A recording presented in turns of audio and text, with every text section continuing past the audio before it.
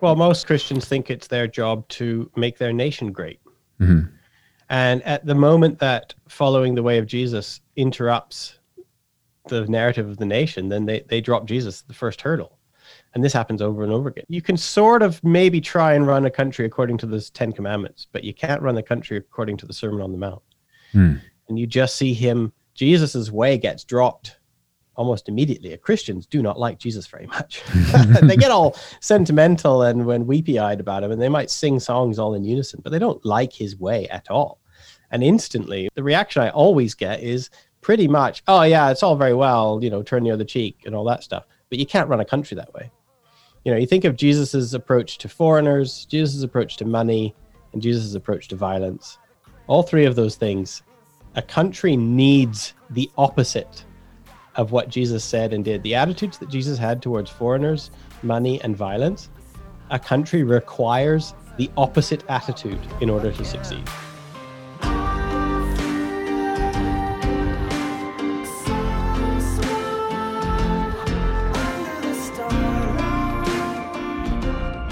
Over the past almost 3 years, the show has been going almost 3 years, I have intentionally tried very hard to not be political. Although my penchant for wanting to do podcasts started from political reasons with some good friends of mine. However, I'm coming to think and realize that being Christian, following the way of Jesus, is a political position. It doesn't mean it's a partisan one. It does mean it's a political one. This conversation, I'm sure, will upset many of you. And for that, I am sorry. Actually, re-listening to it a couple times in the edit and then working on the transcript that I'm sure by the time this releases is not ready. It upsets me at times. This is the Can I Say This at Church podcast. I'm Seth, and this is one of those topics that a lot of people think should not be talked about at church. Separation of church and state. Keep my Jesus out of my voting. Keep my voting away from my Jesus. It's wrong. So I brought on Stephen Backhouse to discuss just that. This conversation will stretch you. So let's go. Let's roll the tape with Dr. Stephen Backhouse.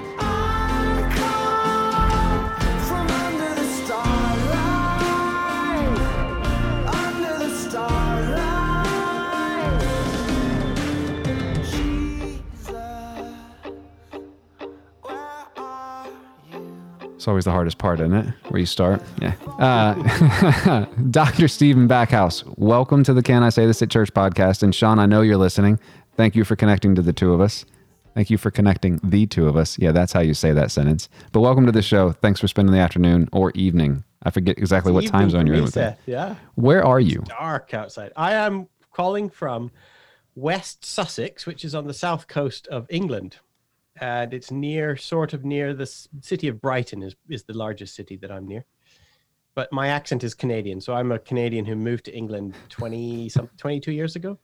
And here I am on the south coast of England. And I love it. Yeah. So the first question I usually ask people, and so this will be even a little more interesting to me, is kind of what are some of those things in your life that have kind of pivoted you to make you do what you do today, whatever those are. And some people give the trite answers of, I'm a husband, I'm a father, yada, yada. Yeah, that's fun and all. But I mean, like the real things, like the good ones. So what are some of those kind of, how did you get into what you do now and what do you do now? Okay. So what I am is I'm a political theologian. I'm a freelance political theologian. I run a thing called Tent Theology, which is I travel around the UK, Canada, actually the States as well. And I used to, before coronavirus locked us down, I used to be a traveling theologian. And churches or networks would invite me to come and live with them for a weekend or a week. And I would teach theology, open up spaces for agreeing and disagreeing Christianly with each other about all sorts of stuff. You might be surprised to hear that churches do a bad job of teaching their Christians about Christianity. And normally then we sort of outsource this off to the university and the seminary, which, by the way, also does a bad job of teaching Christians about Christianity because it tends to separate believers from their worshiping communities.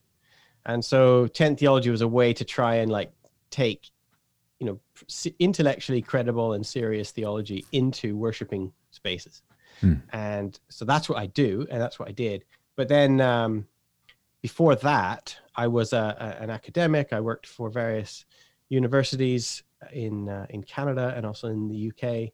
And I used to work for St. Mellitus College, which was a large Anglican seminary in London for the last 10 years. That's what I did before I quit my job to go freelance. Yeah. What would cause someone to, I don't know if they have tenure tracks at that college, but I would assume after 10 years, you're on want to make a career out of this, have like retirement and everything. Like, what would cause someone to go, the heck with all that, I'm just going to go freelance? I was in a core, I was what you would call the core staff. I was running a master's program. I was a lecturer in social and political theology, and I also was the graduate director of graduate studies. And I just spent a lot of time before that. I was at Oxford University as an academic, and I've also been at McGill in Montreal.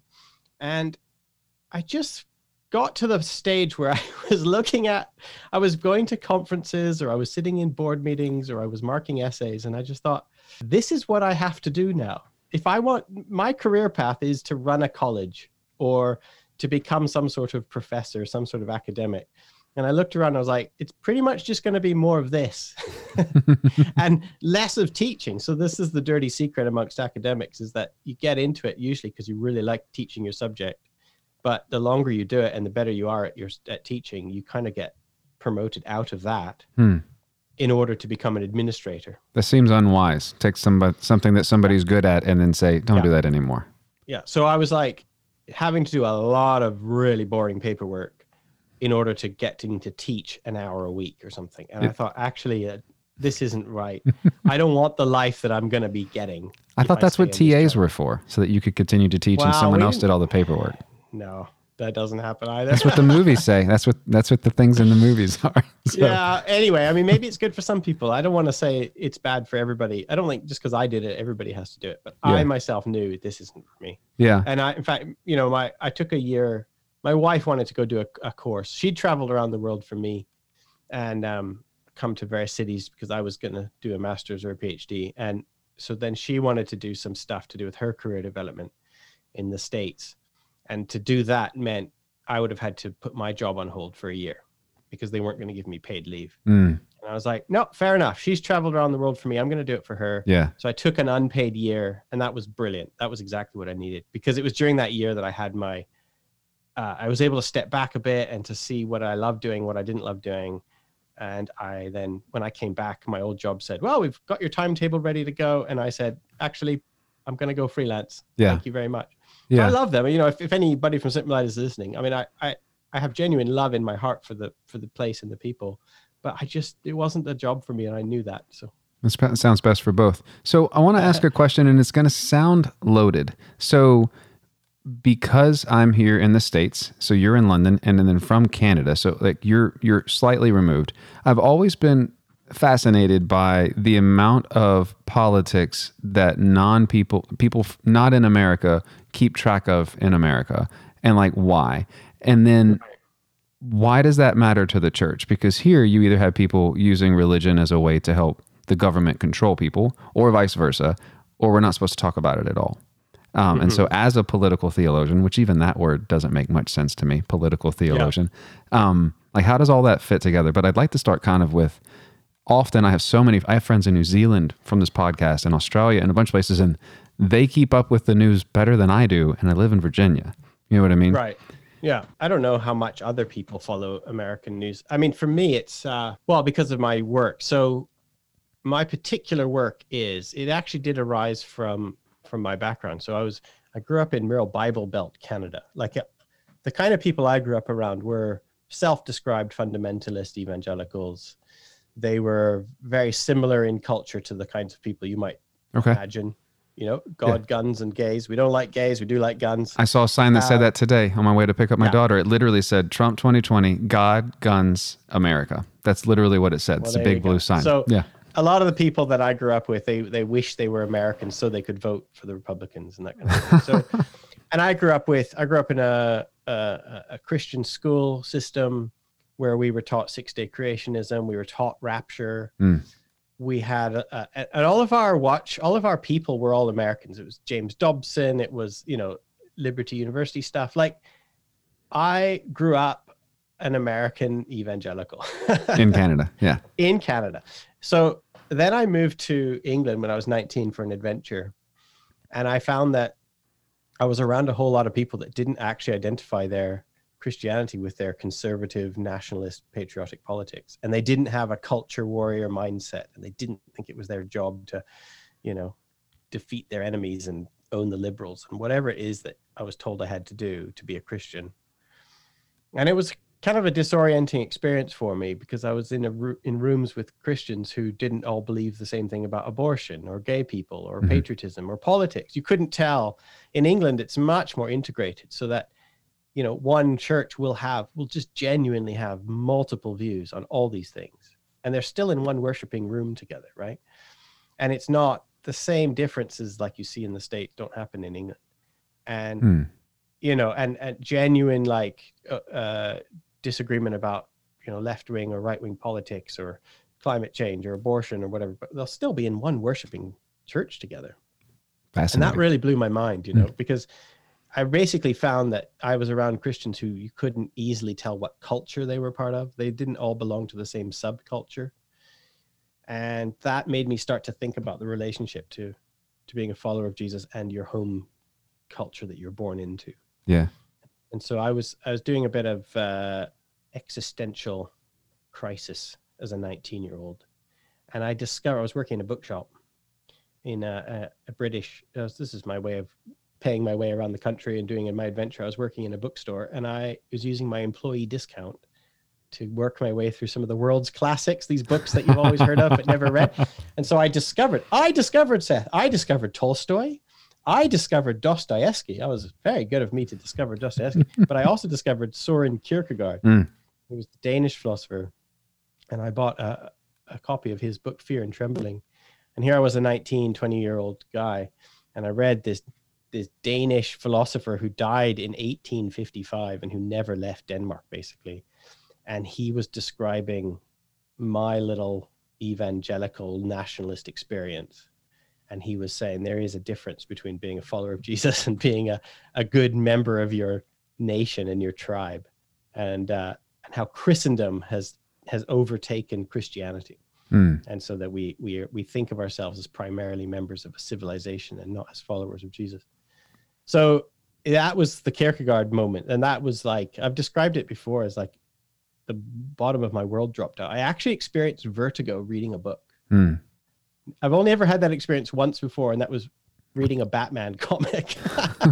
I thought you were going to say the Bible, but Batman's better. No. Batman and Kierkegaard.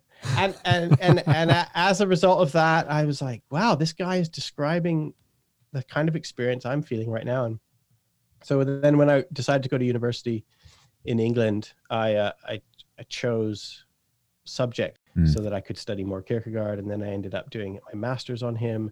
And then I did, actually I have a couple of masters on Kierkegaard, which is ridiculous. And then I did my PhD. Also on Kierkegaard.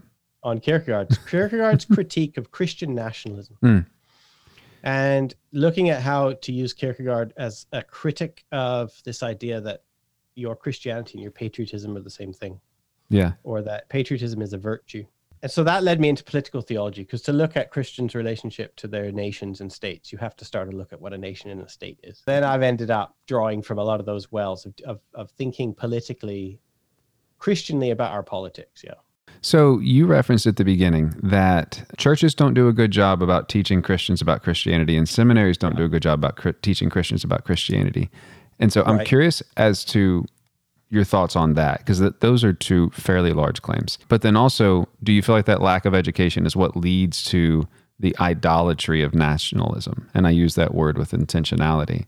But how are they falling short in teaching? Because like literally seminaries have one job.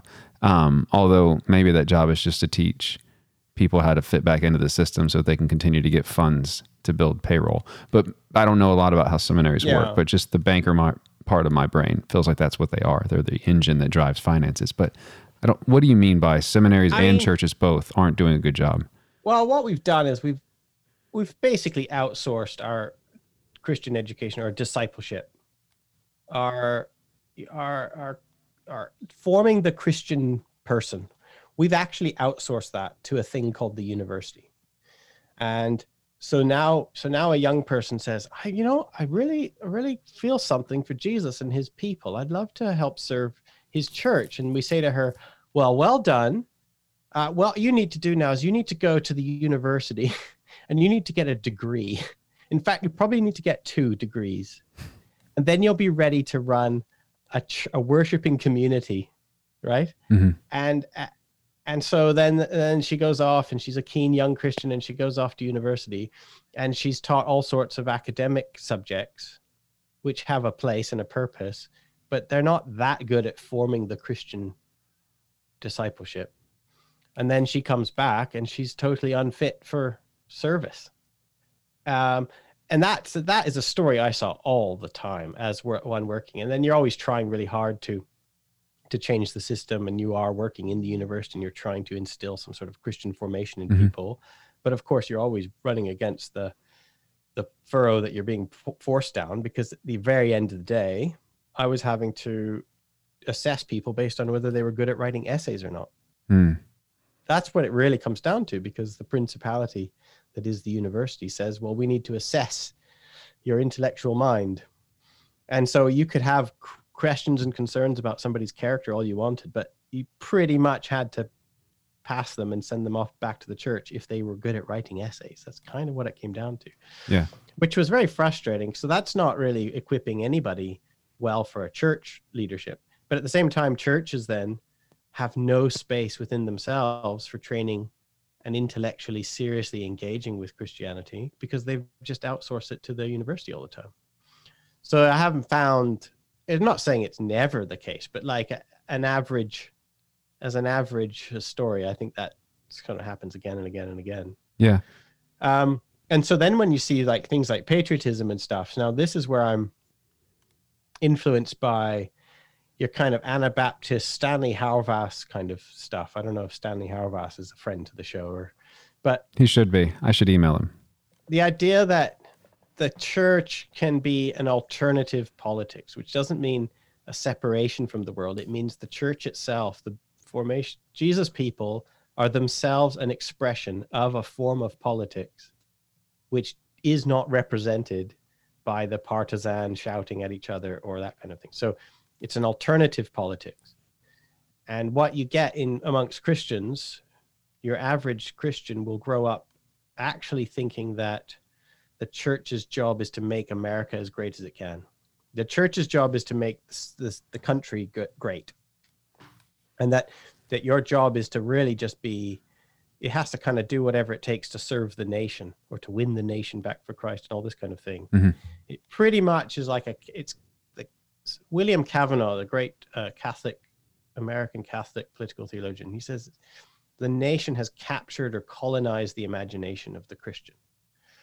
That they basically think of themselves as primarily their identity is rooted in their nationality. And that the church is just a little adjunct to that.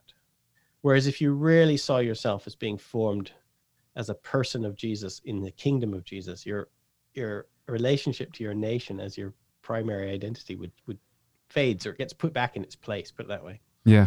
And you don't see that happen in almost any church I've ever been in. Not your average church. It happens amongst groups of followers of Jesus, for sure. Yeah.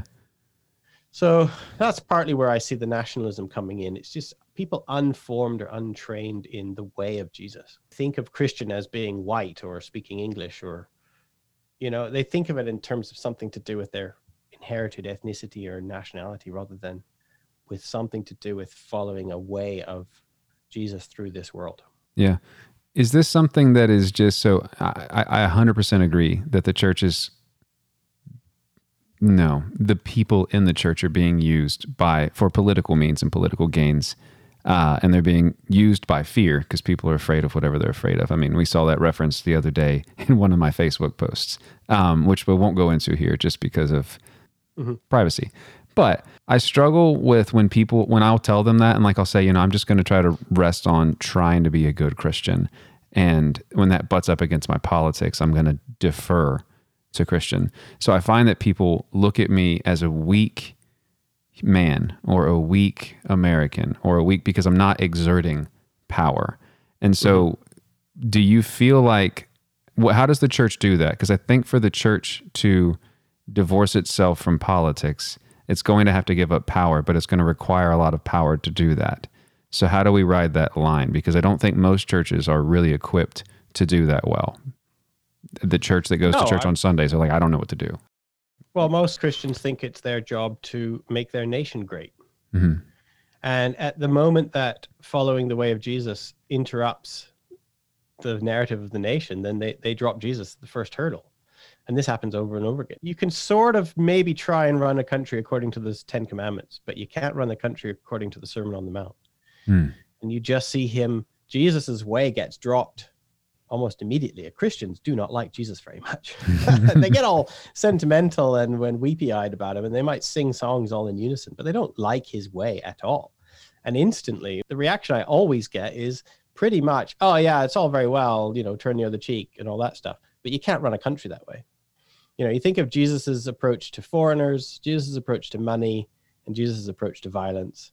All three of those things, a country needs the opposite of what Jesus said and did. The attitudes that Jesus had towards foreigners, money, and violence, a country requires the opposite attitude in order to succeed.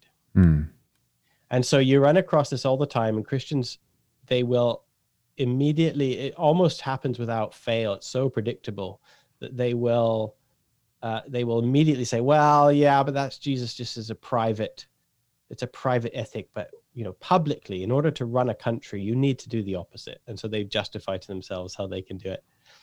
And you see that all the time. Yeah. That kind of thing. Or they will call themselves Christian, but what they'll be doing is just quoting the Old Testament over and over again. Or Romans 13 with absolutely no context to Romans 12 or Romans 14 or anything. Or the whole book. Yeah. They'll just, Jesus will not get a look in. And I had to mark thousands of undergraduate essays. And I'm always looking for this stuff because this is my job, is to look at how Christians talk about violence, for example. And it's like, without fail, you'll read some essay or some article about should Christians, own handguns, or should they go to war, or should they kill their enemies? And they'll pretty much all start with one little paragraph where it'll be something like, yes, we know Jesus said to love your enemies, but, and then the rest of the article will be justifying all the reasons why it's okay to disobey Jesus. Yeah. And Jesus only gets mentioned in order to be disagreed with by self-professed Christians. Nobody spends all their effort trying to figure out, well, how might we try and obey Jesus? What would our world look like if we tried to live a politics that actually didn't immediately try and kill your enemies to solve a problem, for example? I don't even know how to imagine that, because that's not the world that we live in. And the fact that you can't imagine it is because your imagination has been colonized by the nation. It's been colonized by the way of violence, the way of money, the way of the tribal patriotic instinct, which is, I must preserve my resources for people who look like me and sound like me as much as possible. And whatever you want to call that, nationalism, patriotism, tribalism, they're fuzzy words around the edges, but they all basically mean I need to be with people who look like me and sound like me as much as possible. And that is the instinct that the New Testament dismantles again and again and again. There's politics, the politics of organization of people and who you think is a valid person to give your power away to, or who you think is a valid person to spend your resources on, or who you think it's a valid person to include in your group. Those early Christian imagination, which was centered around Jesus and his kingdom, that's a fundamentally political set of texts, the New Testament, and they're all about dismantling nationalism at the expense of building a new nation, a royal priesthood. Yeah. There's only one nation in all of history that hasn't been founded on the murder of enemies and the exclusion of foreigners, and that's the new nation. The new nation. Yeah, the nation in the New Testament. The early church saw... I was running my head through geographical locations for today. I was like... there is no nation, no flag. You go look up flags on Wikipedia. Every single flag, no exception, is based and built on practices that were the exact opposite of anything Jesus said or did. And then there's only one nation, and that's the one that the Christians called themselves. They said, we're a new nation. We're drawn from Gentiles and foreigners. and Jews, and we are a new nation. It's the only nation in all of history that wasn't founded on the murder of a human being. It was based on the murder of Jesus, but it wasn't based on the killing of their enemies. Yeah. No, I'm with you there. So I want to pivot to something that you said at the very beginning. I don't even remember if I was hitting record yet. So you said, you were doing Bible studies as you got into quarantine, and I'm sure there were many reasons for that. Yeah. But you would reference President Trump tear gassing people, throwing people out of the way, and posing for a photo op as a springboard for, I should really do something else here. Talk to me a bit about that. So, why that image? Like, what was it about that you're like, that's it, this is enough? All right. So here I was sitting in lockdown. So I was normally supposed to be traveling around to churches, and I couldn't do that. So what I did was I started making some Bible studies, and I was recording them and then sending them out, and people were paying me for them and stuff, which is great. But then halfway through that, making of that, Donald Trump did his thing where he used the violence arm of the state in order to violently clear out peaceful protesters in front of the church so that he could then have a photo op holding up a book he doesn't read in front of a building he doesn't attend in order to, give a clear message to his Christian base. And it worked. And it works over and over again. It absolutely works. And I was getting a whole lot of emails then because of the people that I know, and they were asking me like, what's going on? People despairing, people in the UK, people in America. Of all the things Trump has done, that for some reason that really touched a nerve. I think people had just had enough. They were going crazy with lockdown. The George Floyd protests were in full swing. People were just despairing, right? And along comes this guy. Still are. And it's a bad, bad world. And Christians have shitted it up. They are the worst.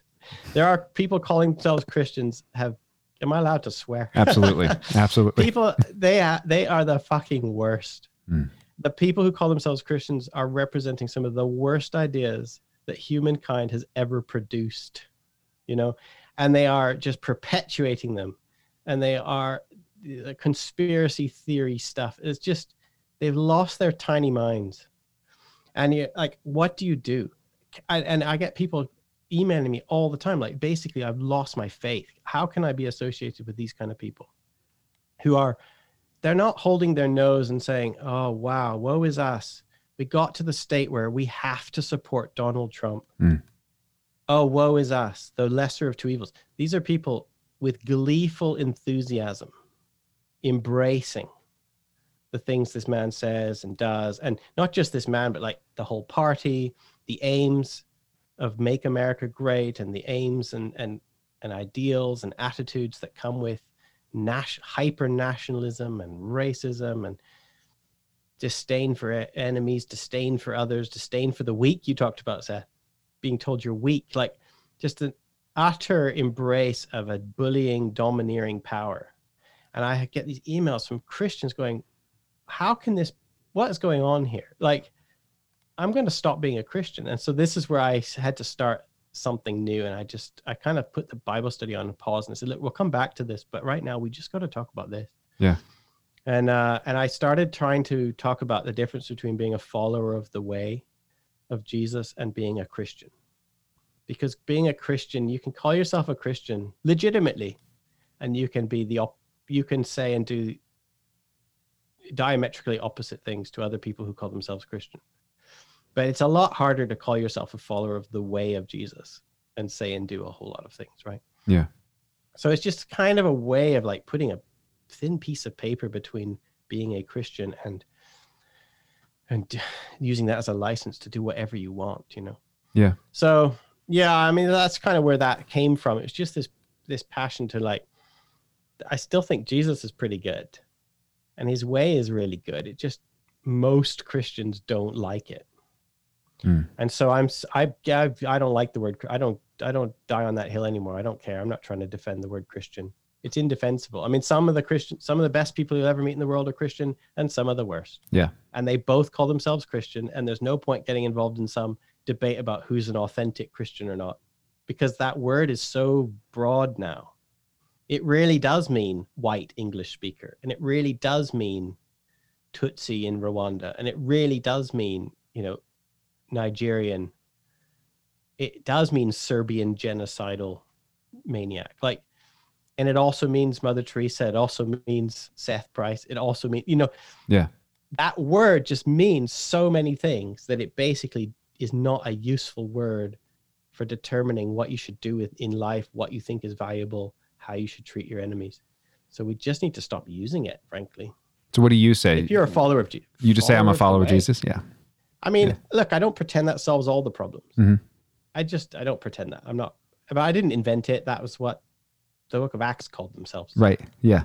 Yeah. That's because an original there's a verb to it. A follower of the way. It's not a noun, it's a verb. And that just seems more useful. Yeah. And it also means that I don't have to defend. I don't have to be the little culture warrior that I was brought up to be, defending this thing called Christianity against all its enemies. I don't have to do that. Some of the most potent enemies against the followers of Jesus are people who call themselves Christian, and I can see that. Yeah. Very clearly. It is absolutely true that Christians are persecuted in America today. It just so happens they're all persecuted by other Christians. Well, so I have a couple devil's advocate questions that I've written down. And so when I have a Facebook memory that keeps popping up. It's around this time of year. It wasn't too many days ago. And all it says is, I never get more pushback from people than when I quote Jesus to them. Like, just literally, they just get mad. Like, yeah, but you can't do that. So if you don't believe in demonic manifestations, if you're cynical about that, if you're some woolly liberal and you don't believe in demonic manifestations, you go to an American church on the 4th of July and stand on the pulpit and say, patriotism is a vice. And get ran out of town. Or say, don't kill your enemies. You will see demonic manifestation. You will see rage. You will see spitting anger. You'll be demonized. Love is a weapon of choice. Love, raise the banner and lift it up above the noise. Shadows, they will threaten. Darkness will destroy us without love as a weapon of choice. Take your best shot, take your best shot, take your best shot, take your best shot, take it now, take your best shot. As a follower of the way, if Yeah. there's a different Christian that diametrically believes opposite of me, and so let's call that, I don't know, Jerry Falwell Jr., Jim Jeffries, doesn't really matter. Like, so I'm just going to use a big name because I don't want to list Uncle out any. Bob at Thanksgiving. Yeah. So, yeah, sure, Uncle Bob. So how do I stand on the side of the oppressed when the person that says that they're oppressed is believing opposite of me, and they're fully believing that they are being oppressed? What they believe in is being oppressed. How do I, as a follower of the way, step in and be like, let me reset your metric. What you feel like is oppression is actually your addiction to power and patriotism. Like, how do you begin that conversation to begin to unveil the layers in a way that you've found that maybe people can actually hear? Because I haven't found any successful way to do that. They just dive back into, but don't you see they're oppressing me? Like, they want to take away my liberty. They want to tell me when I can and cannot worship at church. They want to, like they feel oppressed, but not a Christian oppression. And I don't know how to split those two apart and begin to speak to it. Can I tell you a story? Do you have time? Can I tell you a story? Yeah. I discovered it from Tolstoy, probably in one of those books that I bought when I was in a bookshop. So this is the story. Once upon a time, get ready, Seth. We're going to have a story time. Once upon a time, there was a peasant. And this peasant had a field. And it was time to plow the field, to get it ready for putting some seed down. So he got his plow and he was pulling the plow. And he came across a demon that was buried in the field. And this demon was buried waist deep in the mud. And he's throwing dirt clods at the peasant. The parent, oh no, I've got a demon in my field. So he turns around and he trudges home. And the peasant, he gets his best rope and he trudges back and he approaches the demon. And he wraps the rope around the demon's shoulders and he pulls and pulls and pulls. And he sprains his back and he breaks his rope. So he trudges back and he goes to the neighbor and he borrows the neighbor's horse and the neighbor's best steel chain.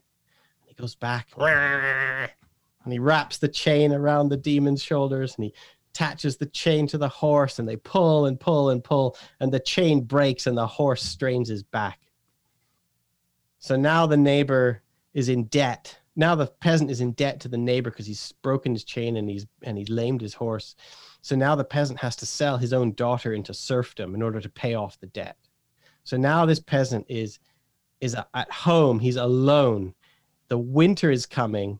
He hasn't sown his field. He doesn't have anybody to help him. He's dying of cold and hunger. And Tolstoy says, why didn't he just plow around and move on? And this is Tolstoy's story of Jesus said, do not resist an evil person. Because sometimes resisting evil makes it worse. Sometimes you throw all your resources at evil and it just makes it worse. So just plow around. Just leave it alone?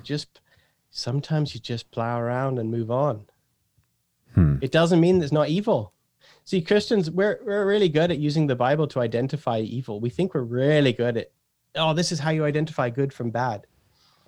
We're not that good at using Jesus to show us what to do once you've identified good and bad. The problem, though, with that... being right is one of the fruits of the Holy Spirit. It's not one of the fruits of the Spirit. Being right isn't winning an argument with It's the first beatitude, isn't it? I've seen it in there. It's the first one. Yeah. Beat your relatives in an argument. The problem I have with that parable is in this example, close friends and or family members are the demon in the field, and I lose communion with them, like community, when I go around them, and I don't want to lose communion with them. You know what I mean? Like that's not my goal. Well, all right. What do you think Jesus is talking about when he says, who are my mother, my brother, and my sisters? They're the ones who are with me, he says, at the end in Mark. They say, your mother and brothers are waiting outside. And by the way, they think you're crazy. And he says, well, who are my mother? Who is my family? It's the ones here. Yeah. You know, let the dead bury their own dead. The kingdom of God, unless it looks like you hate your mother and father, you're not a member of the kingdom of God. If those verses, if that sentiment has any meaning at all, it means something like not primarily identifying your relationships and your destiny with your family. That's when he says, I haven't come to bring peace but a sword. It's going to divide families. You know, and that's not violence. He's not enacting violence on them. But I don't know, man. Like, I think that we are so, as Christians here, I'm not talking followers of Christ, as socialized Christians, we've been born into a world where we think it's our job to make everyone else agree with us and to follow what we think is right. That's part of the toolkit of what we're supposed to be doing on this world. And I don't think that's true. The second person in 48 hours that's told me that. Almost verbatim. Almost verbatim.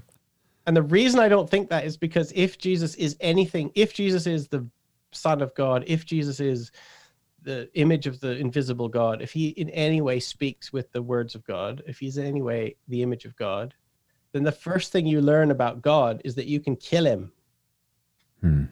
You can say no to him. He never dominates you. He does a miracle in front of your eyes, and then you get offended at him. Yeah. And you're allowed to. Yeah.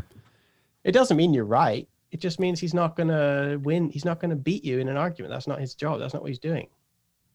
Which is the kenosis, right? It's Philippians 2. It's where he doesn't dominate with his will, but instead he empties himself, or he doesn't make himself nothing, but he empties himself, which is another way of saying in Philippians 2, he withdraws his will to make space for other wills. So it's this kind of ultimate act of like non-dominance, right? Yeah. It's self-control. It's the fruit of the spirit of self-control. Yeah. So, I mean, I don't know how this works with your Uncle Bob at Thanksgiving, because in a way it means what you do is you look at Uncle Bob in the eye and you say, here's my will. I think this, and you can think whatever you want. And I'm not going to try and change you. There's space at this table for your will. Well, the way it's worked for me is I just haven't shown up to the table. And this is the danger of not scripting a darn podcast, is you have to deal with family trauma in the middle of it. I just have severed relationships that I genuinely miss. That's why I ask. Because a lot of the relationships that I've severed are because of politics, not because of religion. Because most people can agree to disagree on religion, but they can't seem to disagree. But dude, it is religion. Politics? Yeah. People go, oh, patriotism can become idolatry. It's like, no, patriotism has never not been idolatry. Even your most benign patriot is still putting their destiny and their identity in a man-made structure. Any patriot you ask, if you say, is it legitimate to kill for your church? They go, no way. And then you say, do you support the troops? All right. So you do think it's legitimate to kill a human being for your country, but you don't think it's legitimate to kill for your religion.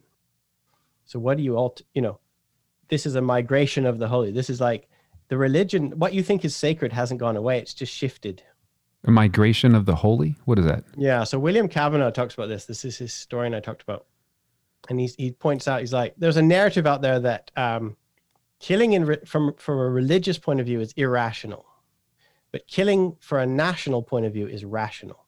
And all that's happened is that the nation state has now become the arbiter of when it's okay to kill or not. Our nation has become the ultimate reasonable thing in order to take or give up your life for.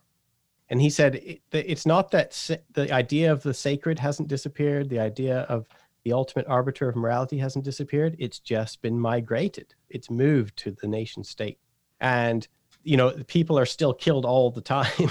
All that happens is, it's not like there was religion and politics. There is just human groups, and they might be called different things, but it's always the same sort of idea that they're investing their hopes and their fears and their identity in their institutions. And all that we're seeing with this is that Christian institutions are kind of withering on the vine. They don't have the command over people's imaginations anymore. Especially not in the current climate. That withering has exacerbated. They clearly don't. Yeah. They clearly don't. The Christian people who call themselves Christians in America and also in England are clearly like so patently swayed by desires and fears and ideas that have nothing to do with the way of Jesus.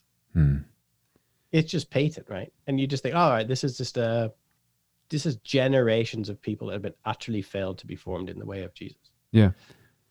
And I think it's a result. So what we say is, so this happens in the UK. Let's talk about the UK. UK people go, there's a lot of, Christians here, especially sort of conservative Christians, like, oh, this used to be a Christian nation. It's not a Christian nation anymore. And everybody's ignorant. They do a poll and nobody, 1% of the population knows what Easter is or something like that. So then they'll be like, oh, we're not a Christian nation anymore. People are ignorant about the Bible. They don't know the difference between the Old and the New Testaments. And, what don't you wish we had the old days back again when we were a Christian nation? But I look at that and I'm like, well, no, what we're experiencing now is the result of having a Christian nation.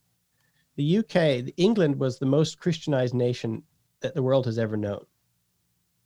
And now we have generations of utter massive ignorance about Christianity. It's a totally secular nation. Even the people who call themselves Christian are utterly ignorant about the tenets of their own faith. It's like, this is the result. This is what happens when you overly identify being English with being Christian. Yeah. This is what you get. Yeah. And this is what Americans are seeing now too. It's like Christianity is 1,000 miles long and 1 inch deep. And you see it. It's so clear. Do you know that you probably know this, like the different polls they do, like of self-professed Christians in America score worse on general knowledge questions about Christianity than there was a poll, Harvard, Pew Research, somebody did a poll not long ago. Yeah. I took the test. Arrogantly, I'll say I scored quite high, but I would expect myself to score quite, because that's literally all that I feel like I was commenting on one of your posts the other day. Someone else, Pizzagate. Somebody said, I was like, I literally don't know what this is. And it's because the bulk of the time, all I read is religious books. So I just don't spend much time, because you know how long it is to prepare for a podcast. You got to make sure you don't sound like an imbecile. It doesn't surprise me. I can't tell you how many people, like I was talking with someone at my work the other day, they asked me a question about a word. And I was like, but that's not what that word means. The way that they use the scripture, I was like, that's not what that means. Yeah. You took it out of context. I was like, that's just not, and they didn't know what I was talking about. They didn't even quite know what I meant by context either. It was just like, I think I told them exactly, I was like, you think that they wrote that to you in Charlottesville, Virginia 5 years ago? Like, what do you're going to have to put in some work here. Even the people of the day had to put in work. Well, that person, okay, this is partly where, where we're talking about education at the beginning and also nationalism. This is where these two things intersect, because evangelicals, Protestant evangelicals in the UK, but especially in America, have imbibed a political notion of sovereignty. So during the Protestant, sorry, am I going on too much? Am I going all that? No. During the Protestant Reformation, you know where the word Protestant came from, right? No. Do you know? No. Martin Luther. What? Just throwing out a name. Just throwing out a name. The word Protestant was first used because of German princes that were protesting against the emperor. And they were using Martin Luther's theological reforms as a vehicle because they saw that Martin Luther's attempt to carve out some space from the Roman Catholic monolith was also part of the German prince's plan to carve out space for sovereignty from the overarching empire. So it's just co-opted. Well, they kind of went hand in hand. So the German princes were the patrons of Martin Luther, and Martin Luther found protection from the German princes. And what it was the rise of the idea of sovereignty, that different groups should be sovereign, and that the German prince should be allowed to run his land, the little fiefdom that he was in charge of. He should be sovereign in that land, and he should have the choice to choose what religion was being followed, for example, in that land. But it's this idea of sovereignty, which is a theological idea, because in fact, only God is sovereign. Mm-hmm. But part of the rise of the Protestant nation is that, and the humanities or the humanistic Reformation that rose as a result, was that the idea of the sovereignty got migrated.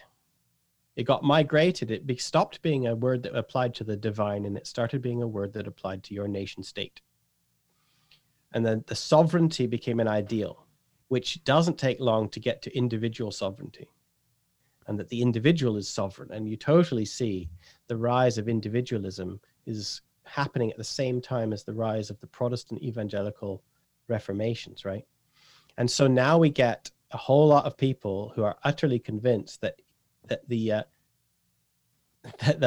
horizon begins and ends with them, individualism. That, the gospel is primarily about your individual salvation, that the Bible is primarily a book that you're supposed to read by yourself in private, and that you get to interpret it for yourself. Yeah. And that your opinion is as equally valid as anybody else's, including somebody who devoted all their life and their resources to studying it at university. And so this is where we get a whole lot of churches which value private or self-taught learning or Holy Spirit inspired Bible reading or something, and it's seen as utterly equally valid to somebody who has been a professor of Hebrew for 50 years. Yeah, let me ask you just a random question. So one of the things that has surprised me the most over the last almost 3 years of doing this show is how quickly professors and brilliant people have been able to just say, yeah, sure, I'll come talk about Paul or whatever you want to do. Right. Do you feel like that's because overall professors as a whole are like, this information is not disseminating to where it should be, and I will use any avenue possible to get this out because somebody should know this? Yeah. Because they've just been like, sure, yeah, I'll be happy. Like, I don't know who you are. Like, I emailed Tom Wright and he's like, yeah, sure, let's do it. Like, he doesn't know who I am. You know what I mean? Like, just totally surprising. Yeah. Yes. Now I know Tom. I mean, so people like Tom Wright and other academics, and they get into the game. They start as young, keen Christians, and they love Jesus, and they realize it's intellectually satisfying and that there's a rich, deep history to all this. And so then they go to their church, and they might go to a Bible study, and they say, feed me. And the church is totally unequipped. Yeah. And so then they have to go to university to get fed. But they didn't go to university because they loved to have degrees after their name. They went to university because they loved Jesus. But now there's no home for them in their church, and they come back to their churches, and their church has literally no space for somebody like them. And so now they're just stuck in universities. Yeah. But what they really want to do is speak about Jesus to people. Yeah. But now they're being forced to pretend that they are objective. A lot of theologians consider their work as an act of worship. Okay. But they're in a secular university environment in which you have to pretend to be objective. But there's literally no home for these theologians. And so it's part of my 10th theology as well. Like I always say to my academic theology friends, if I put you in a room in front of 30 people and you could say whatever you wanted, what would you say? What would you tell them? Yeah. And they always have something to tell them. Yeah. It's not true that all these academic theologians are like hoping you lose your faith and are cynically wanting to, destroy Christianity. They're really not. They're just in the university because there's no home for them anywhere else. That's sad. And they want to talk about it. Yeah. Yeah. Well, I can echo that. Yeah. I've been blown away by how many people are like, yeah, let's talk. I'm like just ran like Sister Elizabeth Johnson up at Fort, like just people where I'm like, yeah, why would you say yes? And then I think that as I've come to think about it, I'm like, I think they're just encouraged that somebody will listen. Yeah. I want to talk about maybe January, February of next year. So living in America, let's pretend President Biden is the president or it's President Trump. Will things be any better if we just change the mast from red to blue? Like what's the hope there? Like, what's the point? How do I, like, I don't even know how to voice that well. I hope you know what I'm trying to ask. Like, I just don't understand because I don't. Okay. You're asking the wrong guy for hope, dude. We need to start taking seriously Kierkegaard. Go and read his Attack Upon Christendom. Is that what it's called? A biography. This is a shameless plug. Go and read the biography I wrote of him.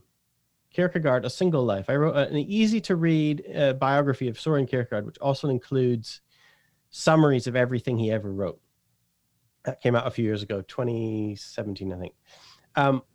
Go and read Kierkegaard, A Single Life, but go and find, there's this book he wrote called The Attack Upon Christendom, which is the thing he wrote at the end of his life, where we need to start taking seriously when Kierkegaard said Christendom has done away with Christianity.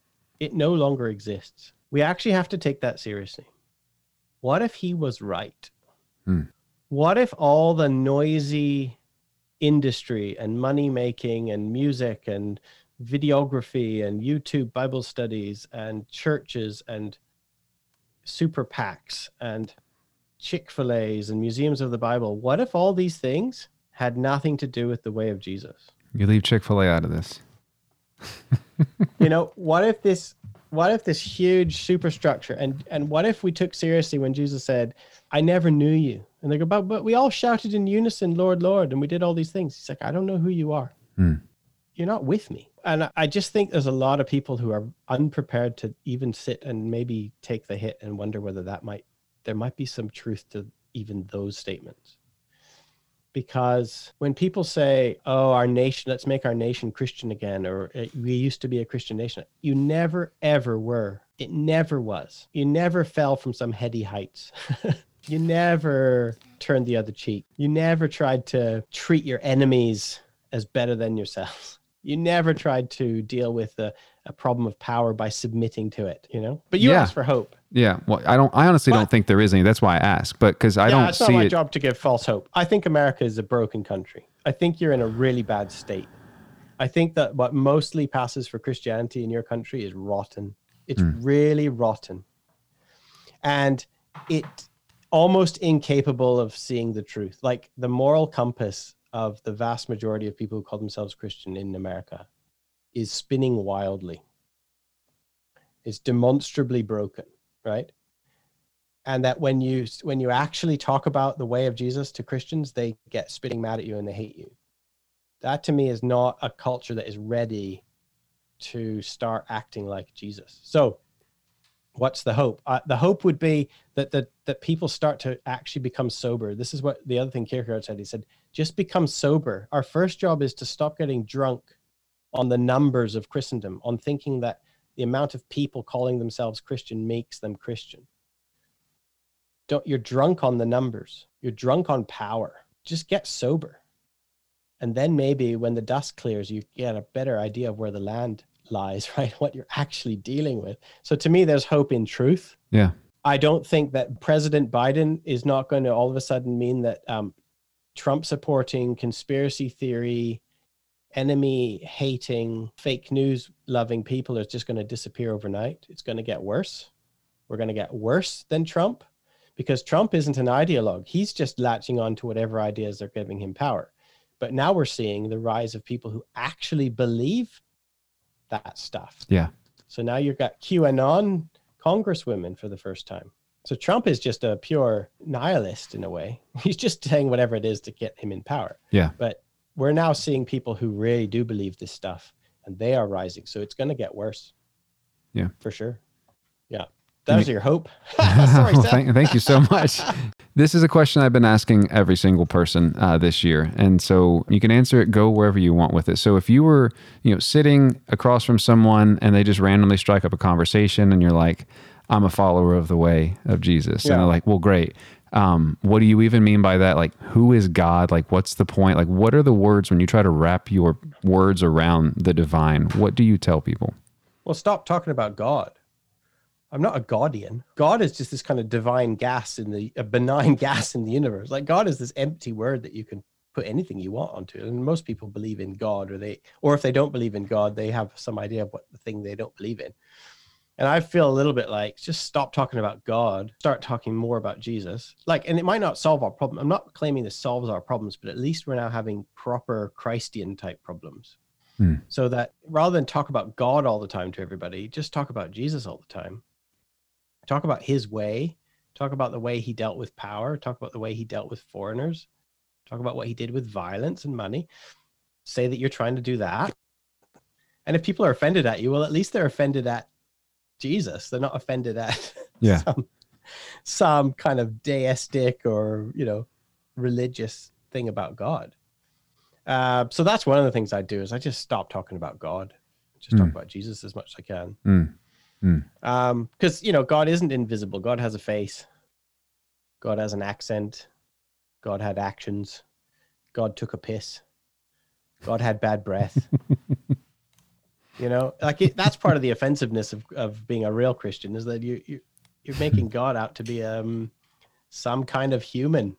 Imagine that.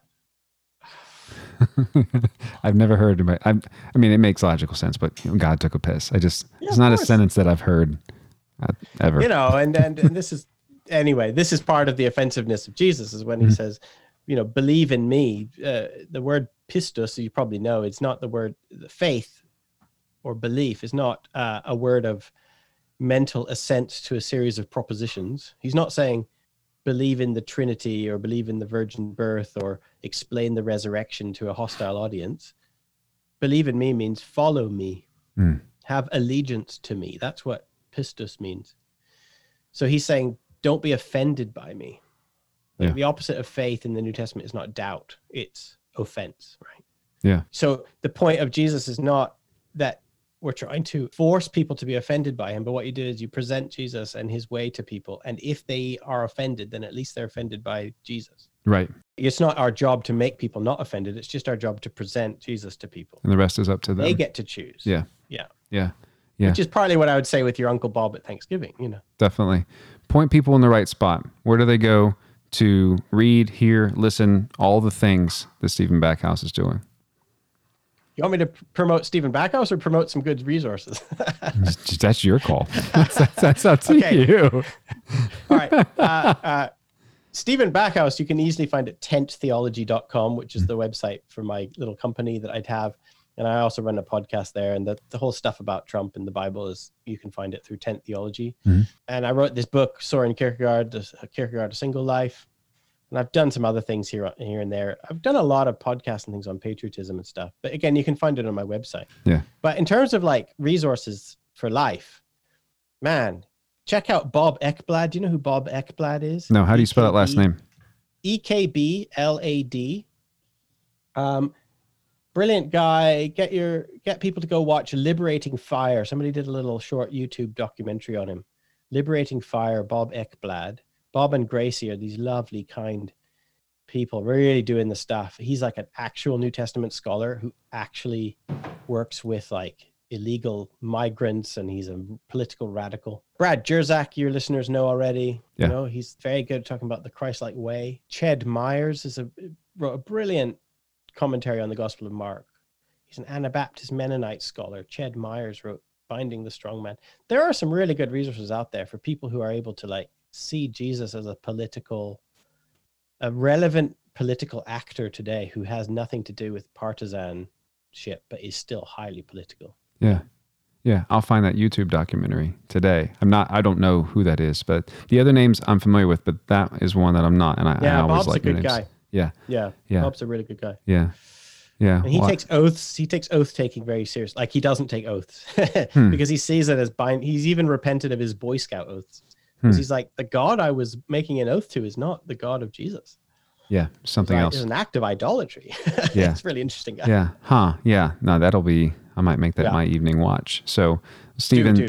I appreciate both your ability to let my daughter interrupt us, but also your time from your family as well. It's all the time for the night. I really appreciate you come on. I'd like to have you back on. I could talk politics for a long time. I used to. That's all I used to talk about. Okay. But I'd like to talk about other things as well, because I'm sure there are other parts of the Bible and Jesus, non-political wise, that still scratch your itch, even if that's not what your main studies were in. So I would love to tackle some of those at some time in the future. We will, Seth. I'd love to. Well, thank you again for tonight. Very much so. And thank you for having me. My trial, rest your head for a while. Hold on. I keep thinking about a part of a book called Who Will Be a Witness from Drew Hart from a while back, where he writes from the Gospel of Luke that Jesus constantly laments that the people, they miss the narrative. They forget the things that make peace, what the kingdom of God truly is. They miss the point of the parables. They make bad decisions. When it comes to your politics, I'm not sure what a good decision is. I do know, though, that it matters. Wrestle with it. The parts of this episode that pushed you, that you're like, no, that's not right, wrestle with that. I'll do the same. I would like to thank Remedy Drive for their music in this episode. And I also want to say that this is part one of a larger conversation with Stephen. I have plans to bring him back for a part two. So stay tuned for that, because there is hope. There are places we can go to. There are things that we can do. I pray that you're safe, and that you know how beloved you are. We'll talk soon.